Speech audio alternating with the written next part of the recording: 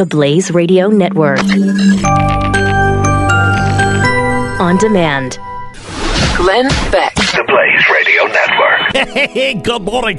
You're one part of the Morning Flake Breakfast Club. And we're just sitting here talking about that crazy Stormy Daniels appearance on Saturday Night Live. How did they do it? How did they get a porn star to go on national television? No porn stars would ever accept a role like that. I don't know how, but did you see how fine of an actress she was? She certainly was. I tell you, that was just a hilarious point. The part that she said the thing that you were supposed to laugh at but wasn't funny was incredible. It was nutty. It was nutty when she said, "There's a storm coming." Here's what a lot of people aren't getting about that, Glenn.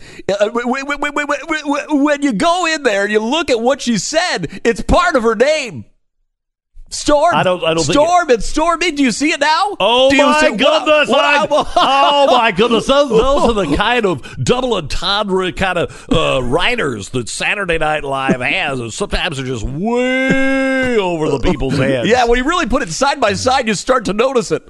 Yeah. Storm and Stormy. Yeah. They're very similar. Good morning. Yeah, incredible performance. And wow, you know what? That one sure got under the president's skin, I tell you that. They really got him that time. Boy, I tell you, now to see it covered, though, on television as some stroke of art and genius, it just shows that the media, they really are above us. They know things that we don't know. Right, because I would say, what a hacky bit. You know what I mean? I would think to myself, what a piece of crap. I would think to myself, if I were a writer, I'd probably throw myself out of a window if that was what level I had achieved. That would have been my initial impression. But then after seeing it, I mean, wow, did that turn me around? Stormy. Now, guys, Stormy's her name. It's not actually her name. Her name is Stephanie, but for some reason, the media continually calls her Stormy. I don't know why. It's a very strange choice for journalism, but they keep doing it. You know what's crazy is the way that they made people like Juanita Broderick feel like porn stars. Oh, yes. They sure did. And yet, they're making Stormy Daniels feel like an actual human being. We're talking about even one of the most incredible people in the world, almost a truth fighter. Now, this is a person, of course, who took $130,000 before the election to not tell us this information. She was actually awarded a six-figure deal to just shut up and not give the American people the information they may have wanted to cast a vote. But now she's a hero. Hold on just a second. We need the obligatory duck quack. We need the obligatory duck quack. Where the hell's the duck quack? We've killed the duck. Boy. The duck is dead. The duck is dead. There's a storm coming. And there we go. The first to know it are the ducks. All right. So, I think that I will say this as an artist, as an artist myself, and you can tell that I am. Yeah. I would just a little advice to Lorne Michaels. What if you put the duck quack after she said storm? Because then people would know that was the joke. That's why we use it. Because let's try it out. I'm going to try it without the duck quack first. Okay. All right. Mr. President, there's a storm coming. See, that just sounds like she's talking about the weather. She's predicting the weather. All right, I'll try it this way. Mr. President, there's a storm coming. Oh! It works that way. Oh, my goodness. That is some good comedy eaten there. Sports coming up. Holy cow. Seriously. There's no, I mean, are they even trying? It's unreal. And this is the big story today. We're hearing people talking about Stormy Daniels. Again, if you are a porn star, and you're someone like Stormy Daniels who's attempted to cross over into mainstream media, there's no get here. Getting a porn star to go on NBC is not something that's amazing or difficult. It's not hard. All of them want to go on NBC.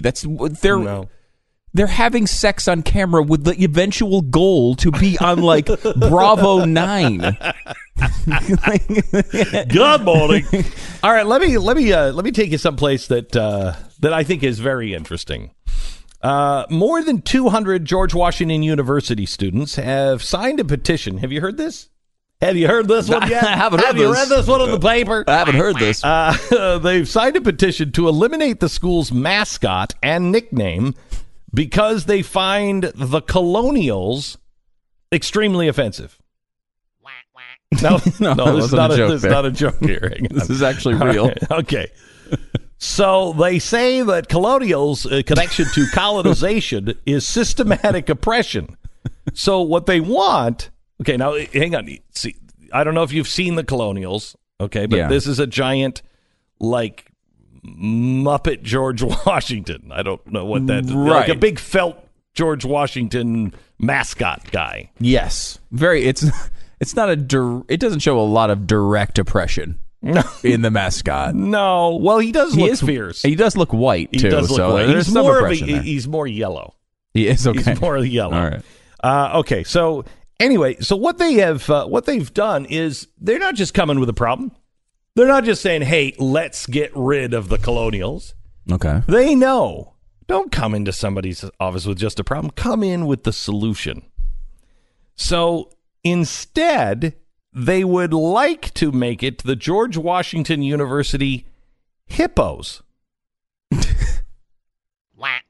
No, that's not a joke. No, that's not a joke. Hippos. They want it to be the Hippos. Now, I don't know where George Washington, where the Hippos interacted.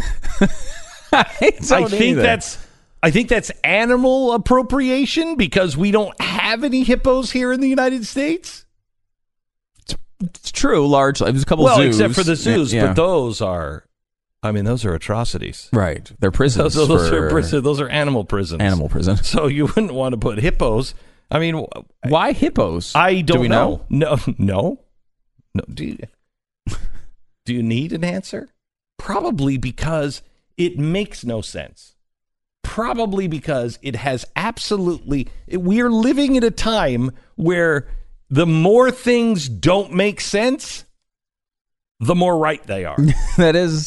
It's like what we're doing. Like, for example, the alternative nickname recommendations, hippos, river horses. Now, river horses, I mean, you kind of at least see a tie there. Okay, how about the revolutionaries? But the revolutionaries is a great one because the only reason that's acceptable is because they like left-wing revolutions. Yes. Now, I think you can make an argument that revolutionaries, right, could be controversial in that there have been a lot of revolutions that have ended in very bad things, and a lot of bad things have happened in revolutions. I don't know what you're talking about. Not the American Revolution, but other revolutions. There have been lots of bad ones. Right. But they're okay with that.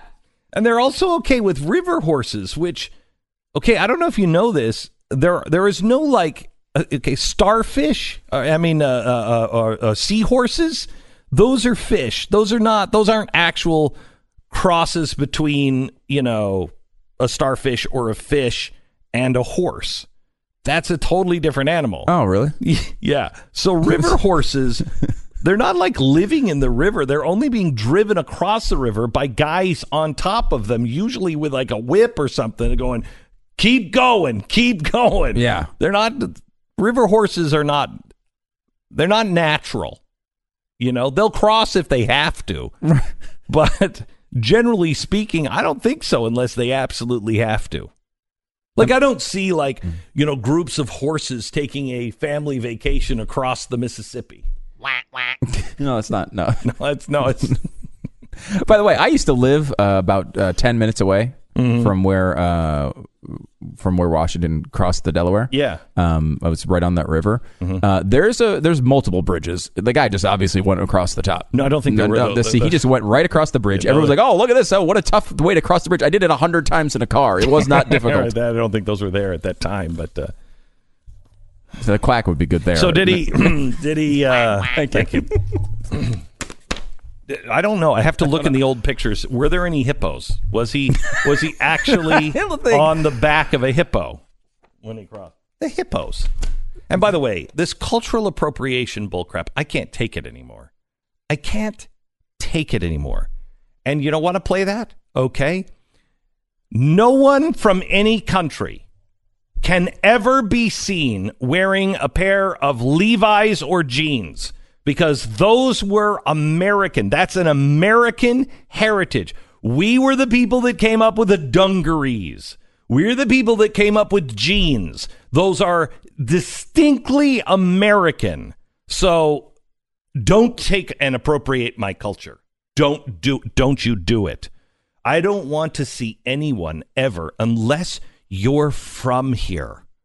I don't want you wearing a pair of jeans. I will be so offended, and my family will be so deeply hurt. That's true. I mean, obviously, the food one is really obvious, too. I mean, can an American walk into a Mexican restaurant? Can a Mexican walk into an American restaurant? I mean, these are, of course they can. Can a non-Scottish person walk into a McDonald's? Right. That was good. That was good. That was a good one. That was actually worked, Sarah. Thank you for that. On the news and why it matters, Doc Thompson's been bringing up my favorite point on this so far, which is, like there are a lot of things we deal with, these kind of crazy leftist claims, things like, like, for example, racism is something that is real, a real problem. Right. Well, not the way it is being shown anymore. Right. And that's our complaint about it. Yes. Right. It is a real thing. Racism is very, very real. And however, bad. It's applied ridiculously at times. Yes. And that's what we complain about. Correct. Cultural appropriation is not even real. It's not even a thing. What do you mean? There's no such thing as cultural appropriation. Was it the ACLU that was tweeting this weekend? I can't remember who it was. It was one of these groups, one of the left-wing groups that we talk about often, tweeting about how Cinco de Mayo is wrong, and I guess we shouldn't. All these companies, by the way, a lot of Mexican-owned companies, because they're using their culture, right? They're bringing the best of their culture here, and we're saying, hey, Cinco de Mayo sounds really fun. Let's have a bunch of drinks and eat a bunch of chips and queso. It's going to be a great day. That is now cultural appropriation. Did you read my paper on this? Because I wrote an op-ed on this. Oh, yeah? Yeah. You didn't read it? I didn't read it. Let me just said, shut up. No, that's all it said. I didn't have time, to be fair. I didn't have time to get through the whole thing. Yeah. I did see the headline, which was what? Shut up. Okay. Okay. Because that's great. Yeah. That is actually the response to that. Because, it's tough because, again, like things like racism, sexism is a absolutely real thing, applied at times ridiculously. This is not even a real thing. So every time it's applied, it's always ridiculous. It's always ridiculous. You can certainly do things that are offensive to other cultures, but just doing something that you enjoy, complimenting, when I walk into a Chinese restaurant, I'm not appropriating Chinese culture. I'm celebrating it. I obviously like their culture enough to spend my money with their businesses. The girl that was, this teenager that went to her prom, and she was wearing an Asian-style dress. Yeah. Okay. In China, it is cultural appropriation is seen as a sign of honor. Taking that and wearing that is an honorable thing to them. Mm-hmm. Okay, you honor their culture by that. Okay, great. So wait. So then I shouldn't, because I'm offending? No, I'd be offending by not wearing it. I don't even know anymore. Right, and if you adopted that view, you would then be appropriating their cultural view of not being offended by a cultural appropriation. Correct. So I don't even know where to go on this. But can't you just like something? By the way, you want to look for cultural appropriation. Just do a scan of Native Americans from the 1800s to the 1900s. You will see them appropriating our culture. Mm-hmm. They would take our textiles. They would take our shirts, our pants, our jackets. Now, yes, some were forced to. Some were not. It was a very big deal as a chief to have something from the Western culture. Yeah. It's a good point. And think about how it feels when it happens to you. Like, think about an immigrant from Nigeria who comes over here and opens a small business, and you walk into that small business and you see him celebrating American culture. Doesn't that make you feel great? I love that. When I see someone from a different culture who comes here and embraces ours and appropriates our culture, that's a celebration. Yeah, is this coming from a guy who doesn't understand why hippos should be the mascot at George Washington University? I mean, True. I don't understand that. Yeah. Glenn Beck. The Blaze Radio Network.